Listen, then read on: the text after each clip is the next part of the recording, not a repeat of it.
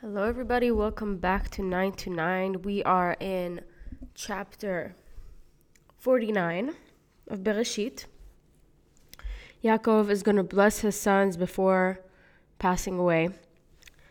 So it's interesting. He blessed Yosef's sons before his own sons. Interesting. All right. So here we go.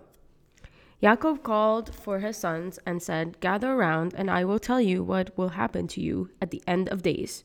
But Jacob found himself unable to reveal the time when the Mashiach would come, so he changed the subject. Okay, then.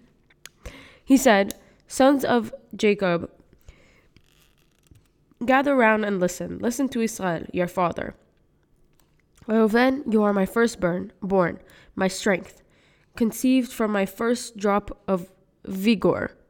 You were worthy of being privileged with priesthood and privileged with kingship.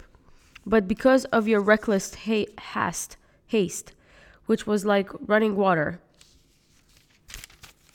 when you interfered with your father's bed, you will not be privileged, for then you desecrated the divine presence which rested above my bed." Oh my God. Yeah, this is when he told him, "You're not sleeping with Rachel tonight, you're sleeping with my mom, Leah." Shimon and Levi are the brothers who plotted against Shem and against Yosef too. Their murderous use of weapons has been stolen from Esav.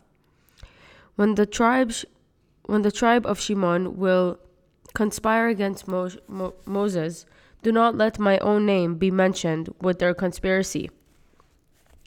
When Levi's great-grandson, Korach, and his colleagues will rebel against Moshe, do not let my honorable name be associated with the rebellious congregation.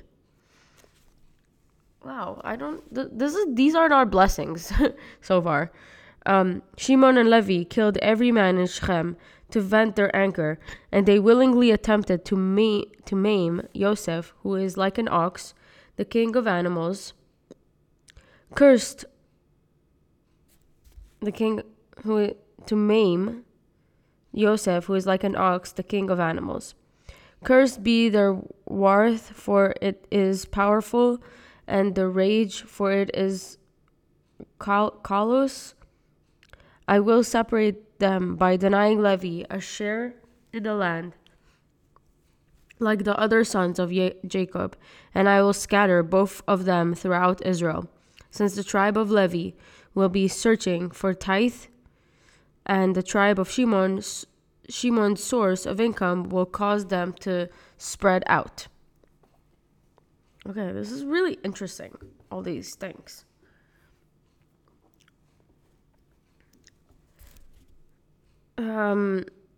So both Shimon and Levi had activated with the very best of intention with eliminating the inhabitants of Shechem. They were defending the honor of their sister Dinah, but despite their goodwill, Jacob now condemned their anger. Learn to calm your anger, even if you think you have the very best of intentions. This is from Rabbi Samson Raphael Hirsch, 19th century. That's really interesting, It's like, when we think we do something good, like with good intention, but actually, it's like you're doing something wrong. I actually, so we're in the Omel. Yesterday we celebrated Leila Seder, 2 nights ago, and I'm reading like some insights of the Omer, like meditations. And I thought it was like really beautiful what I read. So the Netzach Shebechesed, which is the 4th day. Sometimes it happens that you set out to do something with the best intention and you end up with what appears the opposite.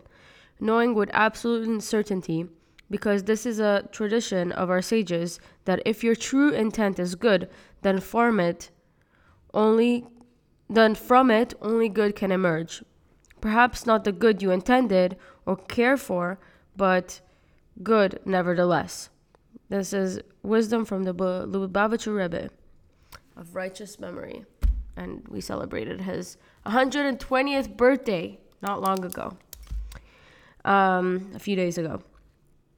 His birthday is Yud Aleph Nisan. בכל מקרה,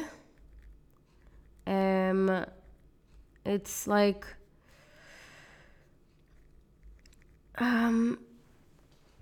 really interesting, all of this, because they're getting punished for trying to do something good, but finally, it's the anger that is they're being punished because of their anger.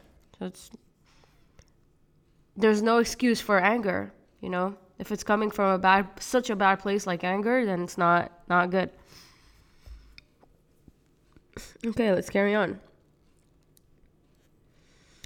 When Judah saw that Jacob was rebuking his sons, he drew back, so Jacob called out to him, Judah, you are not like them. Your brothers will acknowledge you as their leader.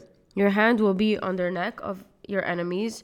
Your father's sons will bow down to you. From Judah, King David will emerge, first as a lion cub during Shaul's reign, and then a full-grown lion when he becomes king for himself. Even though I suspected you for the plot to tear Yosef like prey, you withdrew yourself from the plot, my son, and you refrained from killing Tamar. Therefore, your descendant King Solomon will crouch and rest like a lion, while the Jewish people dwell in safety. No nation will dare intimidate him as if he were a lion. The stick of authority will never leave Judah, nor scholars from the feet of his descendants, until the coming of Mashiach, to whom kingship belongs. He will gather the people.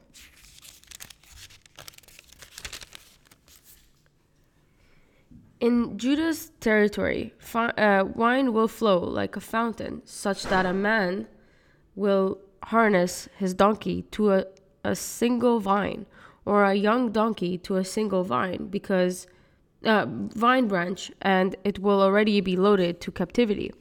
There will be so much wine that a person could wash his clothes with wine and his robe with grape juice. Okay. People will be red-eyed from wine and white-toothed from the abundance of milk. Wow. Yehuda. Zevulun will live in his territory by the sea coast. He will be at the Shimp's port doing business. The end of his territory will be at Zidon. Issachar is like a donkey with strong bones because he bears the yoke of Torah. Like a donkey that journeys day and night, resting temporarily between the city borders. The Torah scholar cannot rest day or night from Torah study. Issachar will see that his portion in the land of Israel is good, and the land is fertile, so he will not have to work hard. Consequently, he will bend his shoulders down to bear the yoke of Torah, and he will pay his dues by serving the rest of the Jewish people, teaching Torah law. Dan will exact vengeance for his people against the Philistines, and the tribe of Israel will be as one with him. Samson, a descendant of Dan, will be a serpent on the road, a viper on the path, who bites the horse's heel so its rider falls back without even having to fight with a rider. But when Samson will be overcome by his enemies, he will say, I hope for your salvation, O God. Oh my God. I don't understand a lot of this. As for God, troops will troop forth from him over the Jordan River to conquer the land. They will troop back in their own tracks to the land of their inheritance, on the other side of the Jordan, and not one man will be missing from them. I wonder how this is relevant relative to today and the tribes and what we know about the tribes. From Asher's land will come rich food, and he will provide royal delicacies. And Naphtali's land will yield fruit like a gazelle that has just been freed and runs quickly, for which the people will give thanks and blessing.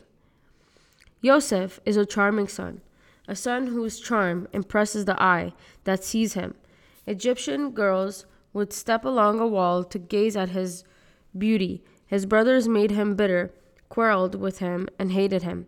They were men with tongues like arrows, but in spite of that, his power was firmly established, and a golden ring was placed on his finger through the hands of God, the mighty one of Jacob, and from there he rose to royalty and was the provider of Israel. Wow.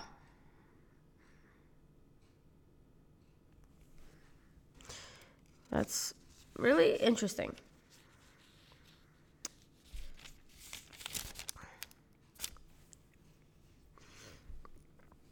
All this came to you from the God of your father, and he will continue to help you.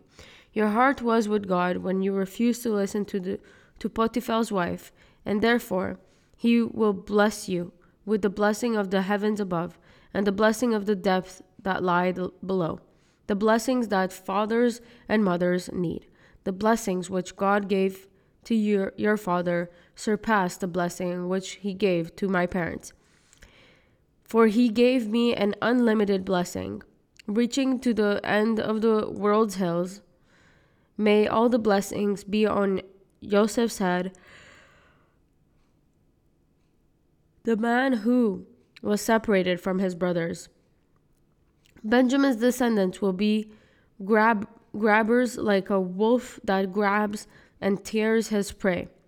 From him, Shaul will arise in the morning of Israel's history, and he will devour plunder. In the evening of Israel's history, Benjamin's descendants, Mordechai and Esther, will divide the spoil of Haman. That's amazing. We know that Mordechai and Esther come from the descendants of Benjamin.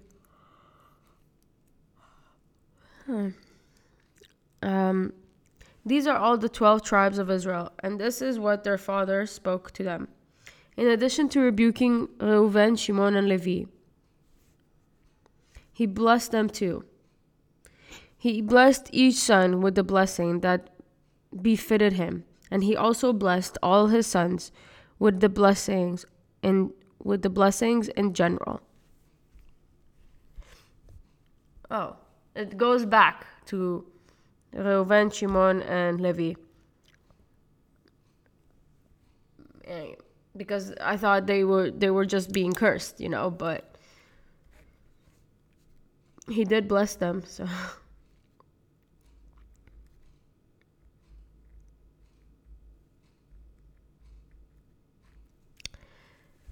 And finally now Jacov passes away. He instructed them, saying to them, I will soon die, and my soul will be gathered in to be with the souls of my people. Bury me with my father in the cave which is in Ephron, the Hittites' field. In the cave that's in the field of Machpelah, facing Mamre, in the land of Canaan, the field which Abraham brought from Ephron the Hittite as a burial plot. They buried Abraham and his wife Sarah there, and they buried Isaac and his wife Rebekah there, and I buried Leah there. The purchase of the field and its cave from the sons of Chet still stands. As Jacob finished commanding his sons, he gathered his legs onto the bed,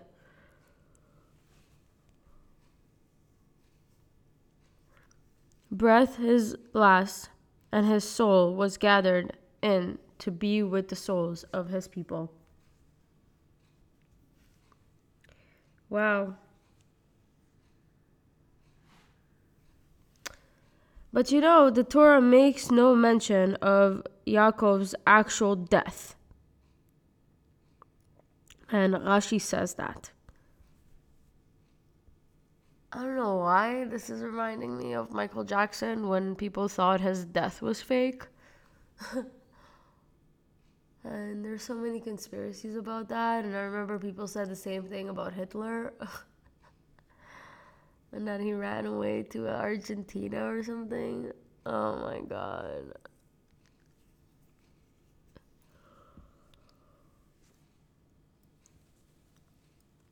Well, that is the end of chapter 49. Yasher koach.